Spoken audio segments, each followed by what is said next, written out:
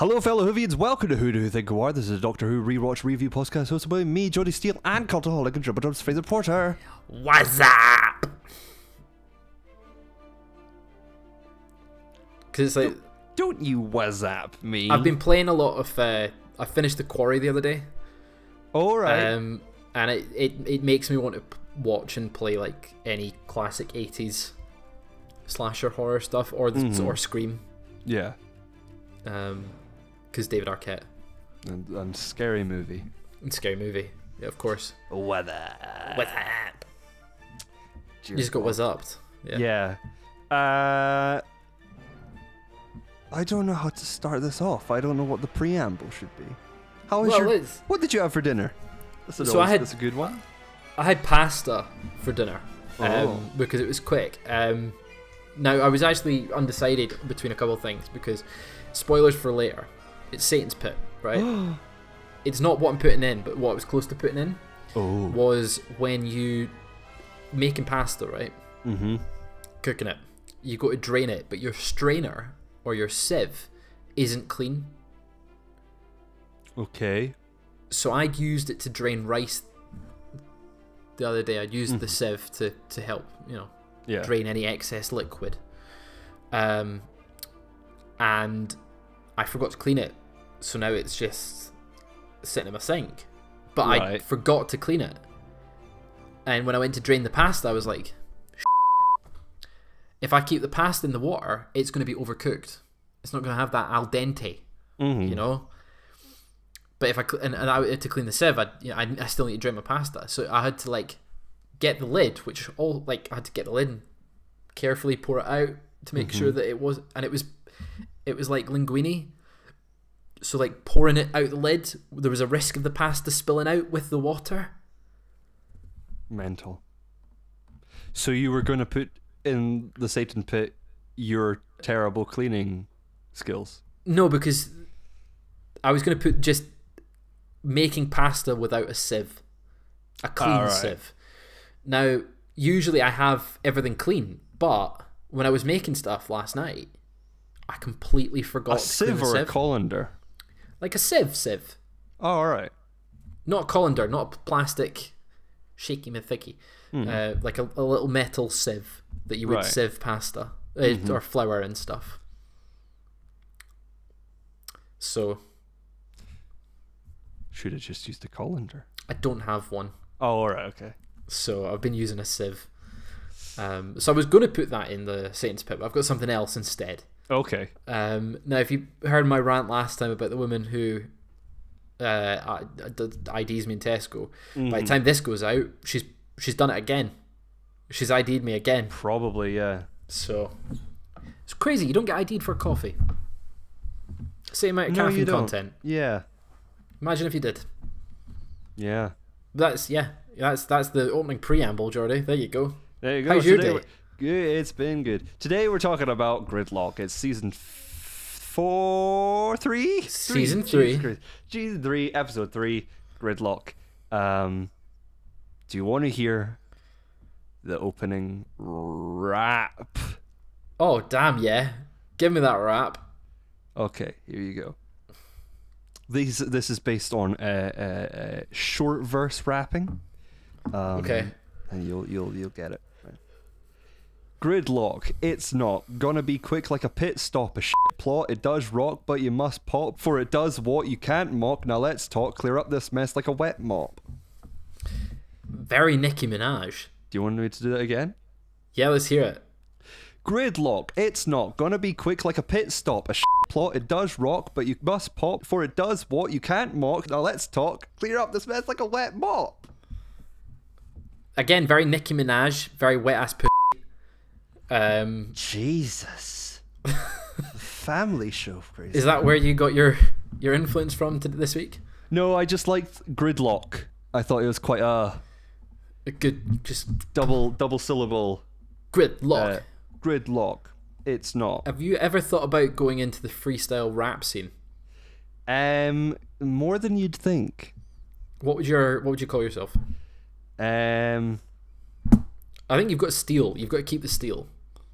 I don't know. I don't know if I'd be so serious. But I feel like your whole thing with steal, you could just Too steal tall. other people's rhymes. You don't want that reputation. So what The would you call freestyle yourself? community. Too tall. Too tall. TUTOL. Yeah. Too tall. Too tall. Or would it be so TU 2L? No, that'd be too tall. Tootle. Tootle. Too tall. TOO. Yo, it's Yo, the boy Tootle. Tootle. Hey yo, Tootle, you heard this sh**? Can we hear the rap one more time? Gridlock, it's not gonna be quick like a pit stop. A shit plot, it does rock, but you must pop for it does what you can't mock. Now let's talk. Clear up this mess like a wet mop. It's great. It's great. Let's go. This episode was directed by Richard Clark, who also did The Lazarus Experiment, The Doctor's Wife, and Night Terrors, and it was written by Russell T. Davies. Good writer. Yeah. It takes... Director.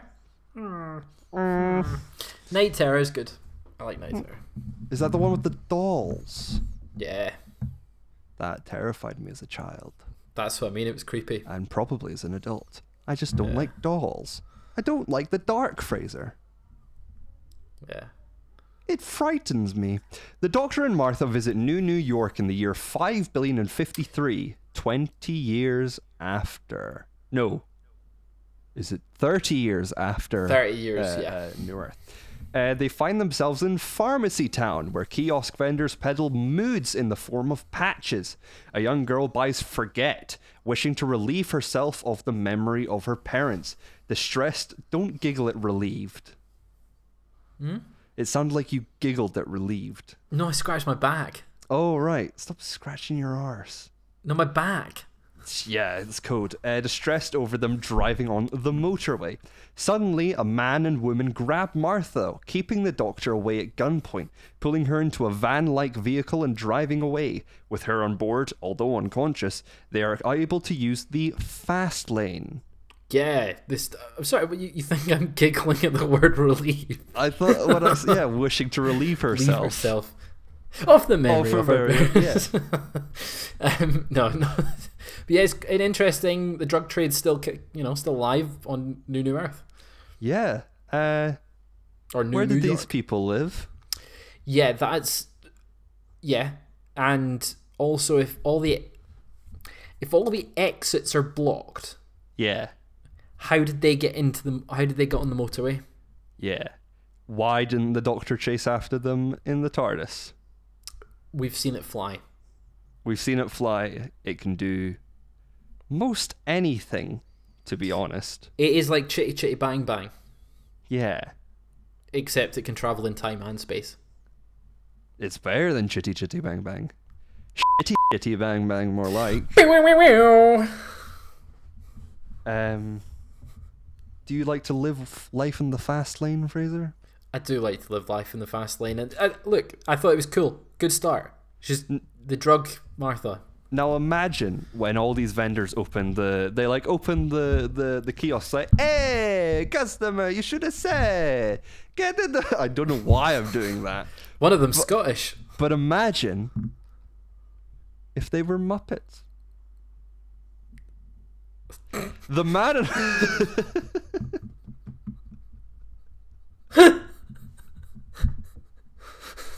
Continue. The man and woman, Shane and Milo, tell Martha they needed access to the fast lane to reach Brooklyn as fast as possible, which should be about 6 years.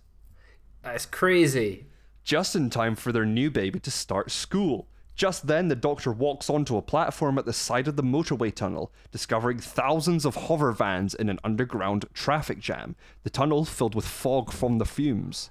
A cat man called Thomas Kincaid Brannigan and his human wife Valerie invites the Doctor inside their van to escape the fumes. They reveal they've been on the motorway for 12 years, starting as newlyweds, and now have a litter of kittens, and have only travelled 5 miles. It's wild. I really like this whole idea of what, it takes them a long time to travel, and it kind of gives you a sense of, obviously not urgency, because they're going to be stuck there a long time, but it's like a scale of the Doctor can't get to Martha, despite them probably being, not that far away right now in terms of cars. But that's, 12 years until they can potentially see each other? Yeah. I like it. Good concept. It sounds like a Twilight Zone or a Black Mirror. Yes, yeah. Or a Doctor Who. Yeah, exactly. Just it's a very unique episode, sort of plot, which I feel like the best Doctor Who episodes do feel like you could take, if you took the Doctor out and you took the plot and you said, "Oh, this is a classic novel." Yeah, you'd believe. I really like the concept of this episode as a whole. Just really cool. Yeah, the human society lives in a traffic jam. You'd be like, yeah. Thomas Kincaid Brannigan, played by Ardal O'Hanlon, from My Hero. From Your Hero, Father Ted. I was going to say. I know him mostly from a TV show called My Hero, which I used to watch. I don't have many memories of it, but it was on TV in the morning before I went to primary school. Okay. And I remember my dad would be watching it. Okay. So I remember a specific episode, which I think might have been the last episode. I like his character here. Yes, I'll stop talking about My Hero. Cat people. Yeah, more of them. Yeah, the kittens are just kittens. Yeah, how? Where? How did they? Are they going to become half human hybrids? Are they going to become humanoid as they? Yeah, at what point, or are they just cats? No, they couldn't just be kittens, because what was the birthing process like? But that's a lot of them. Were there umbilical cords? It's a lot of. It also means that humans have to have advanced in terms of genetically. Does a human to be able have to birth cats? Does a human have a litter, or do they have one cat at a time? These are questions that will be answered on Who Do Who Think Who Are After Dark. After dark. As Martha. I know. Fuck you. As Martha, Sheen, and Milo slowly travelled down the levels of the motorway, still making their way to the fast lane, Martha hears a loud roar. Sheen's such a stupid name. It is. It just makes me think of Charlie Sheen, but just merged into one. Sheen. We need a name, quickly. Sheen. Sheen? Yes. We'll go with that. What's your name? Sheen. That's not a real name. Sheen tells her that she's heard stories about cars disappearing on the motorway, that something lives down in the depths of the tunnel. Milo dismisses the story and claims it's just the air vents, although with all the smog, are the air vents even working? Good observation skills from Martha there. Yeah. She's clever. She's a medical student. She's not like your other dumbass companions. She knows when an air vent is on. She knows when an air vent is on because of all the smog and all the fog and all the Phileas flog. Yeah, I like that sort of reveal, I guess, of being like, oh, well, there's something down there. No, but it's just the air vents. Then it's like, no, but why are they not working? It's classic horror almost. Yeah. Where did Sheen and Milo start their journey? Well, that's where I'm asking. That's why I was like, where did they enter? Onto the motorway. All right. Because you got to think, how old are they? How old were they started? Were they able to drive when they started?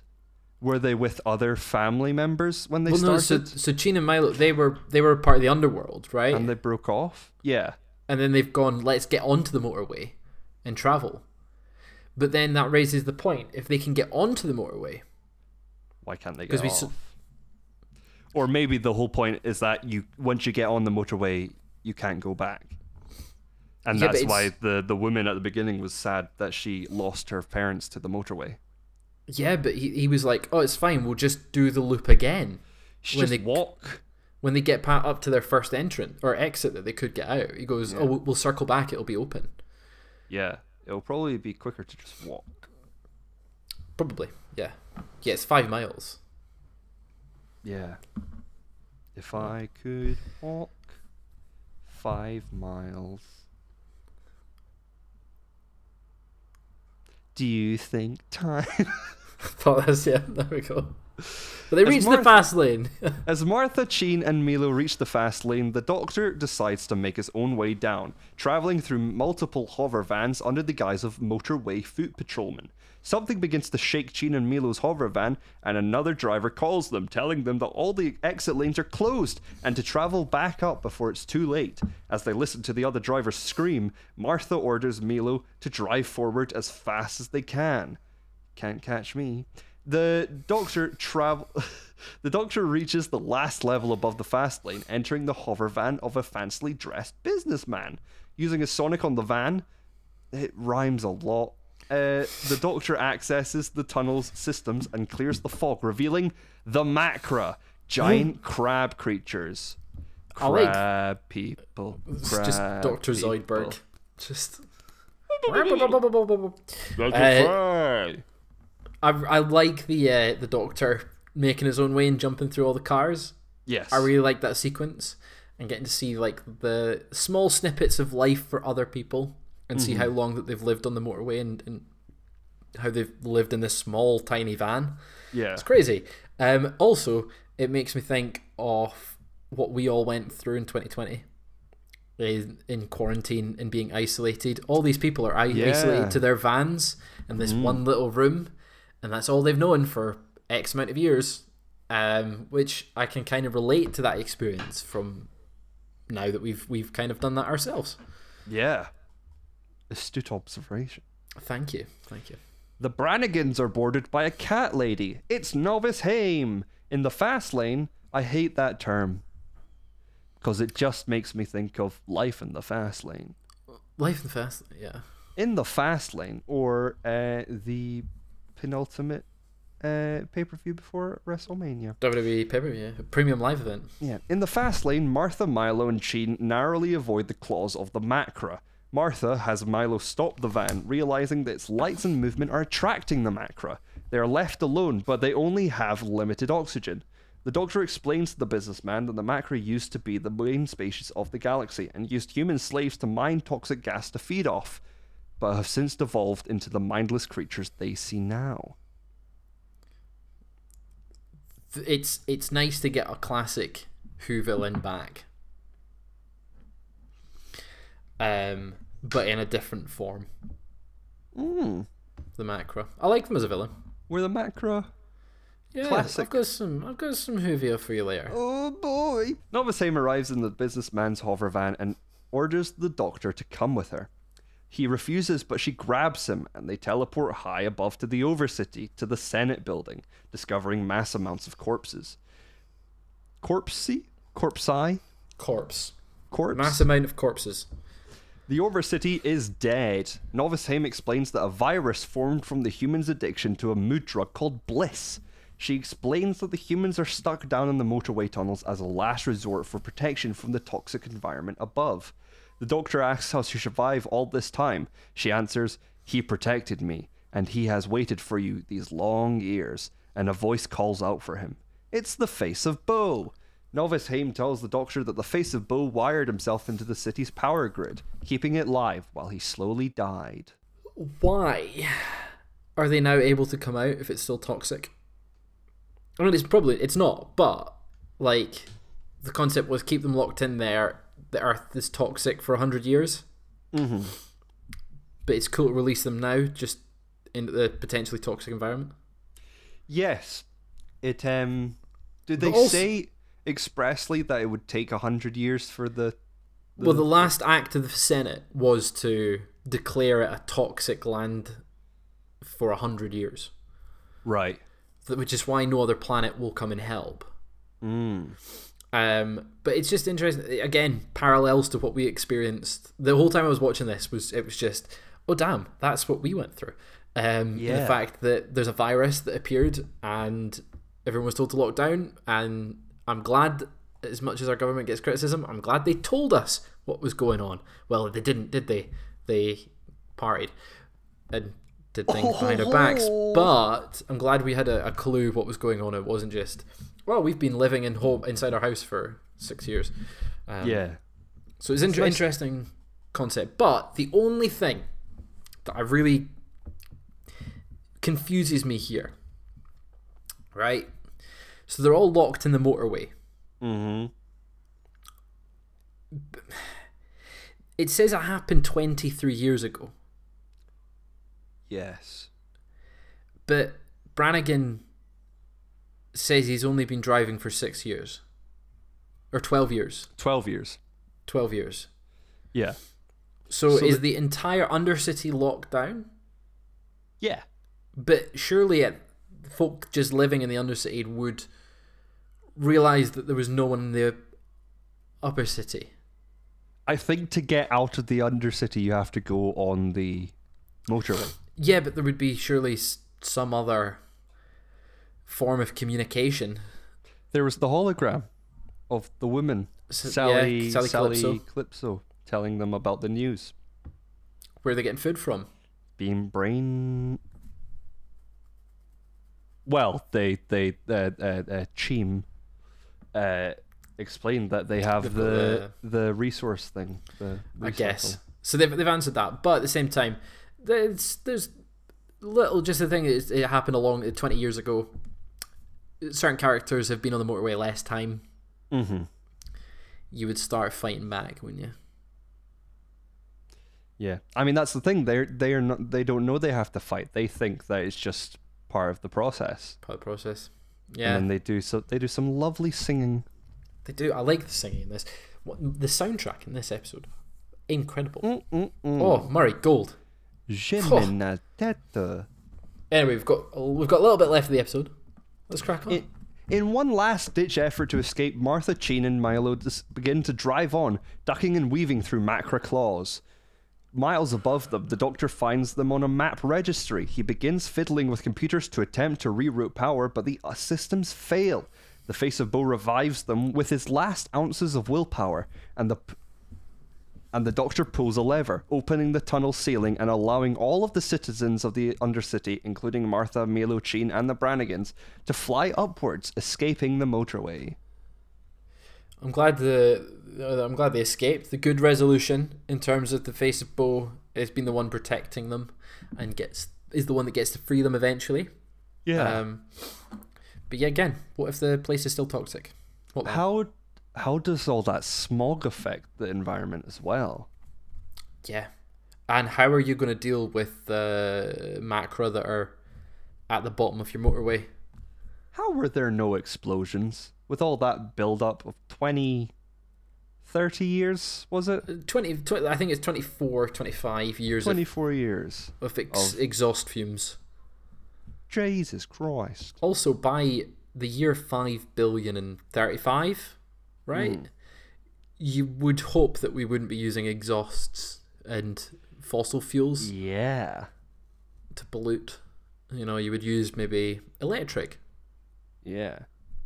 So, just my piece. And we think our traffic's bad. Hey, we can't even drive. And I thought they smelled bad on the outside. Hey.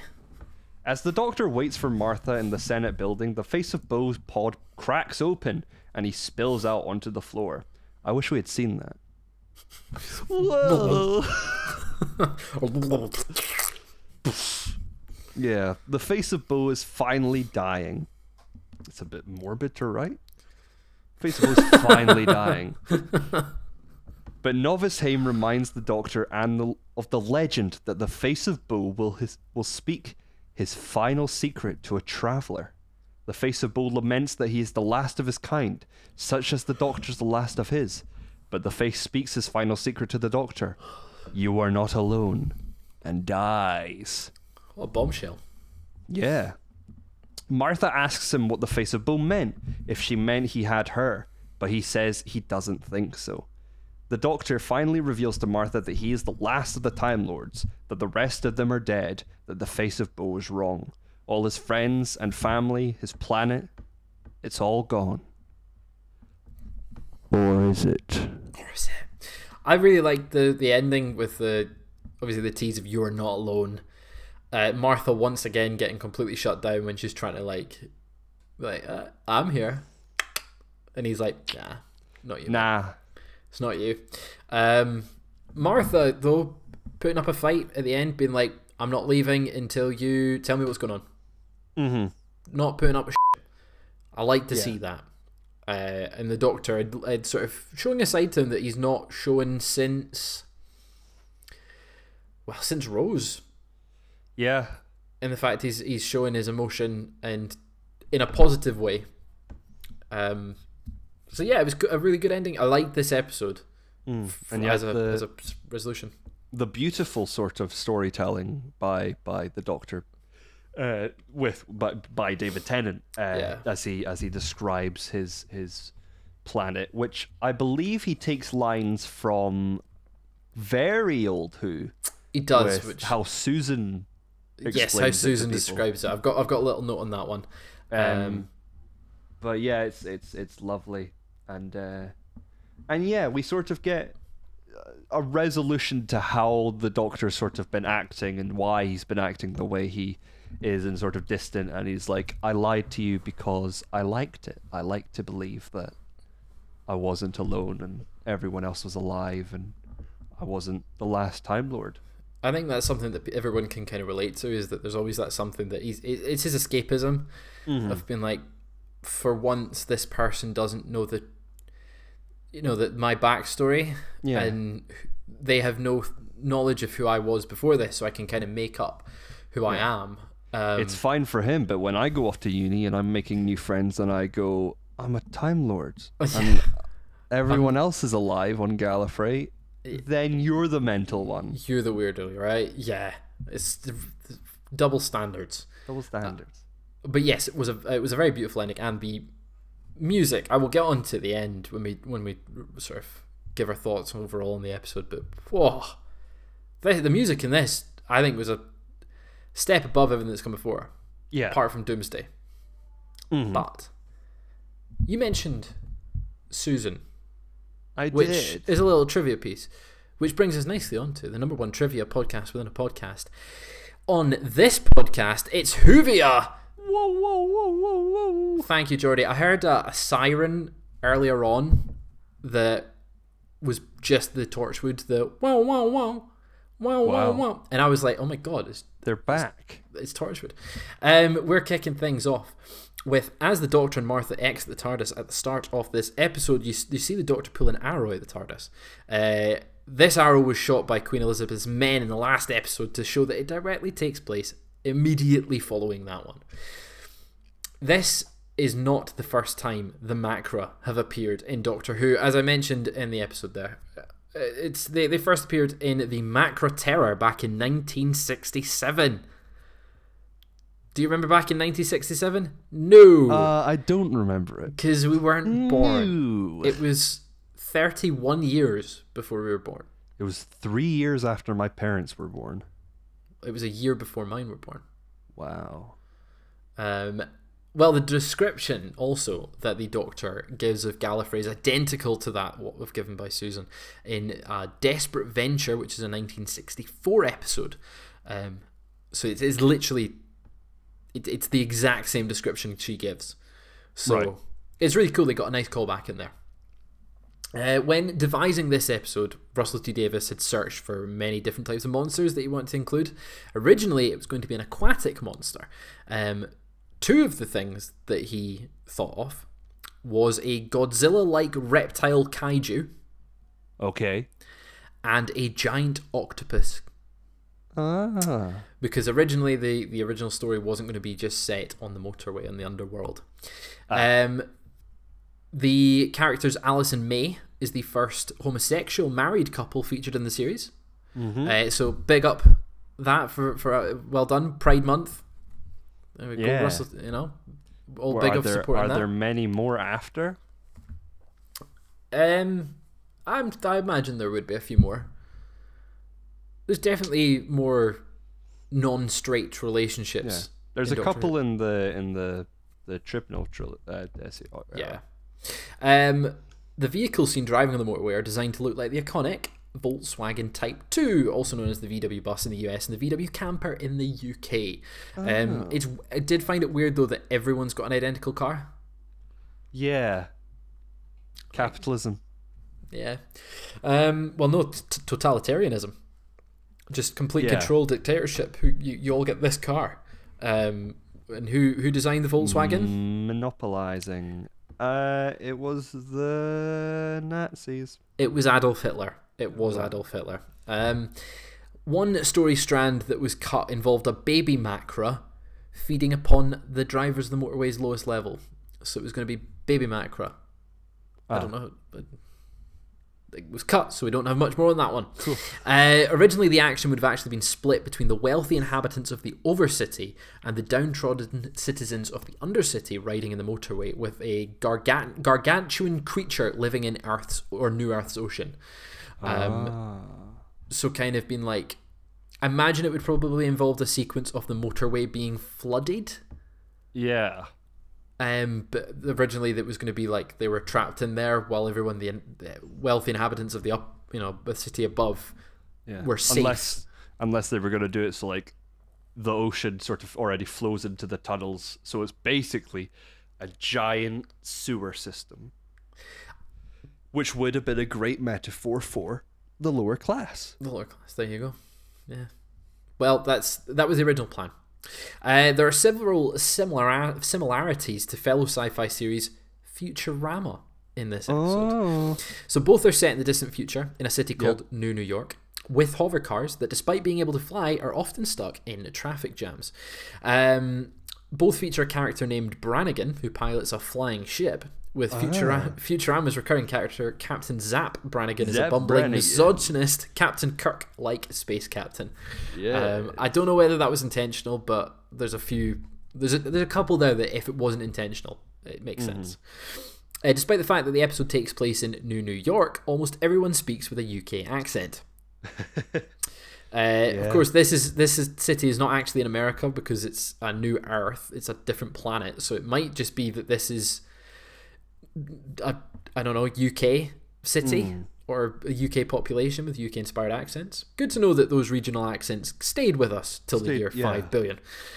The Face of Bo's final message was actually due to be given to the Doctor at the end of the original New Earth episode back in season 2, but was removed and saved for this story instead when this episode was actually being devised, because the death of 2 recurring characters in that original episode would have been too bleak, thought Russell. Finally, Jordi, we have the last one, the working title of this episode. Now, you will get 3 attempts to name it. Now, it's not a singular name. Oh, okay. So there you go. It's tough. Is traffic in one of them? It's not. Damn. There's only one. But you get 3 guesses. So that's one guess. Alright, there's only one. Only one working title. 2 guesses remaining. That wasn't a guess. I was just asking for a hint. I don't make the rules. Yeah, you do. I quite literally make the rules. There's no one else here. The motorway. No, it's not the motorway. Got 1 guess remaining, Jordi. You're going to kick yourself. The fast lane. It's not the fast lane. It's obviously chasing fumes. Oh, of course. You're kicking yourself right now. You knew. How did you not get that? Of course, it was an obvious title to guess. Chasing Fumes. But yes, Chasing Fumes was the working title of the episode. I prefer Gridlocked as episode name. But that's all the Whovia. Thanks for joining me, Jordi. And now we can go on to our little segment that we'd like to call the Satan Pit.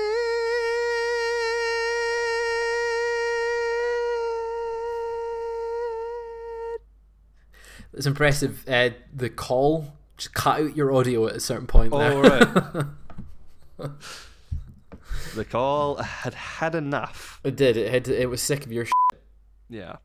This is the Satan Pit, where we cast down every week, every episode, a certain concept, preferably specific to the episode, usually not, down into the Satan Pit to stay with other concepts that we hate and to be shunned by society forever. Last time we did a woman that always IDs Fraser when he buys energy drinks. Yeah.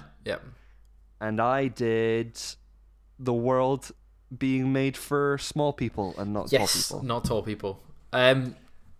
What's your one today, Fraser? So today, when I was watching Gridlock, I was thinking, like, they've got to always constantly be aware of the car in case they can move like a foot in front and drive ahead. Now, it's quite a small van, and the beds that we saw in there looked very small, probably fit for one person. So I was thinking, well, then they must be quite sleep deprived, despite, because they've always got to be aware in case the car moves, or they can get out. And I was thinking, well, I relate to that because I feel quite sleep deprived, because this morning, right, I went to bed quite late last night.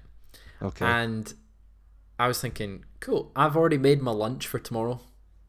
I can stay in bed an extra half hour because I went to bed late. So I was like, Nice. I usually get, for context, my first alarm usually goes off at about 6:30, 7:15. Okay. That gives me enough time to wake up, get a coffee, get a shower if I didn't shower the night before. You know, that rigmarole. But I showered last night and I went to bed late last night. And I thought, I'm gonna stay in bed until 7:15. You know, 7:15, 7:30. And do you know what happened, Jordi? Did you fall asleep and then I woke up at the normal time my normal alarms would go off. Oh, damn your body clock. Yep, I woke up at 6:30 and I couldn't get back off to sleep. So I got up, I then went to the kitchen, went to put the kettle on, make a coffee, made the coffee, and then went, I could just go lie in bed. So I made the coffee, went and lay in bed, forgot I'd made the coffee. So when I came through to make my coffee to walk to work, I had a cold coffee and I was like, I'm going to have to make another coffee. So I wasted a coffee. So my thing I'm putting in the Satan Pit is waking up before your alarm. Right. Because of your body clock. That I can relate to, especially when I work. That's why if I could choose, I would never work for a job that requires early. I've always preferred working late than working early. When you say early, what time? I mean getting up at like 5 or 6 to start work at like 6 or 7. Right, so kind of what I did at Tesco. Yes. Yes, cool. Well, I thought maybe 9. Is that nine's normal time? So I did the same for Five Guys when I worked at Five Guys. Because every time I need to get up early in the morning, I do the same when I have a driving lesson.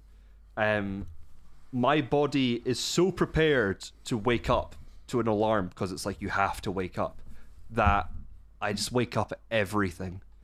And my brain's always just like, oh yes, you might be lying in, wake up quickly. And I wake up and I go, So yeah, I agree to that. So you are putting into the Satan Pit circadian rhythms. Pretty much, yeah. The fact that I've got a body clock, which is great. I'm glad that if I forget my alarm one day, I will wake up. But it was just not great because I went to bed at 1. I usually go to bed at 11. Right. So I'm quite tired. Right. That's why I had a coffee in our last episode, because it's, what's the time? 9 o'clock, and I'm tired. Okay. What are you putting in there?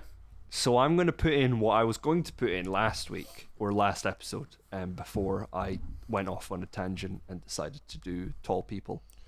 it was related to Shakespeare. I'm going to put, more specifically, it was related to English studies in high school. Mm-hmm. I'm going to put the idea of learning about poetry. Because the best way to enjoy poetry is to categorically analyze it and dissect it and take it apart. Yes.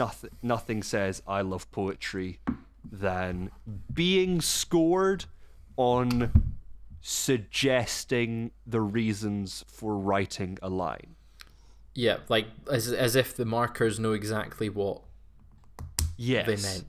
So if you get something from a poem, that's the best thing about music. If you can interpret a song a different way than other people and you can relate to it, that's fantastic. SQA are insinuating that you're wrong. There's only one way of interpreting music, and it's how we tell you to interpret it. Yes. Which Correct. is dictatorship and authoritarianism. And I hate the SQA. And overall, maybe I should do the SQA on the entire education system in a future Satan's Pit. For just the exam system.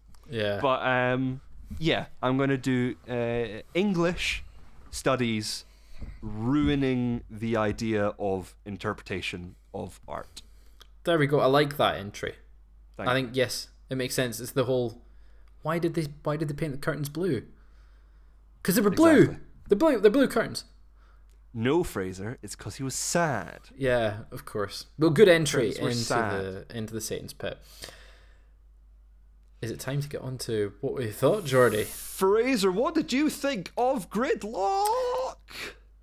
I think it's one of my favourite episodes so far. I would agree. I was surprised by this episode. Well, see, I was excited going into this because I knew it was coming up. But I didn't realise how much I would actually like it watching it again.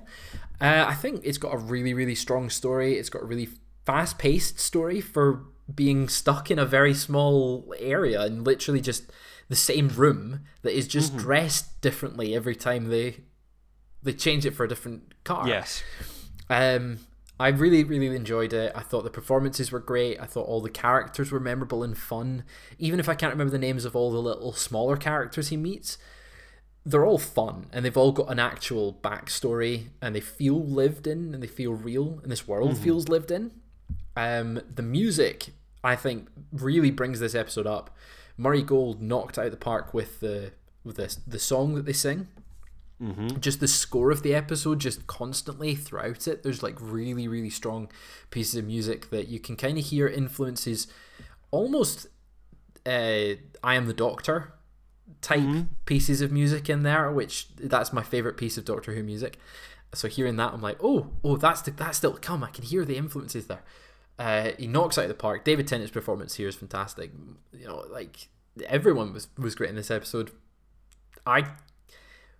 Is up there as one of my favorites so far. I can't really fault it that much. What about yourself?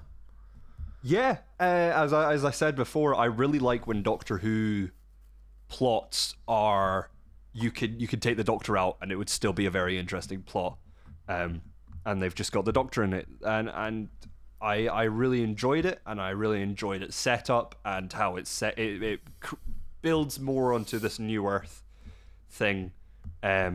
And how it introduces the emotion patch, and it's all about how humans are terrible and how society always falls, and yeah, I do like retrospectively how prevalent it is now, and how it manages to keep with the times despite being from 2007. So yeah, God, it's probably 15 years ago. 15 years ago that this aired. The other thing note there is when you said that you could take the Doctor out and the story would still work. I actually think they could have removed the macro completely. Yeah. You don't need them in the episode. They're literally just to add that extra, fear of the unknown, what's down in the depths. Yeah. So yeah, I think even with them, it's a great episode. I'm inclined to give it either 7.5 or an 8. I'm gonna give it an 8. I want to give it an 8 as well. I think it's my favorite episode so far, just in terms of just. Oh right. Maybe not my favorite. Maybe not the favorite because I really like Girl in the Fireplace. Mm-hmm. But it's strong enough to be an 8. I think it deserves an 8. Yeah, I agree. An 8. I think it's great. There we go. That's the soundbite. That's the soundbite. But what did you think of Gridlock? You can tell us on Twitter at RealJordySteele or at the Fraser Porter. Or at Doctor Who Pod. You can also follow us on Instagram. You can rate us 5 stars on the podcast service that you are listening to us on. You could like us. You could share. You could leave a review. You could discuss us. You could talk to us. You could go on Twitter again. You can tell us what you want. If we've missed something out. If Fraser missed something out on Whovia. Which I definitely will have on this episode. I cut some down. Right. If there's any interesting plot points that I missed, anything. You can also, again, send us your Satan Pit entry just using the hashtag #TheSatanPit.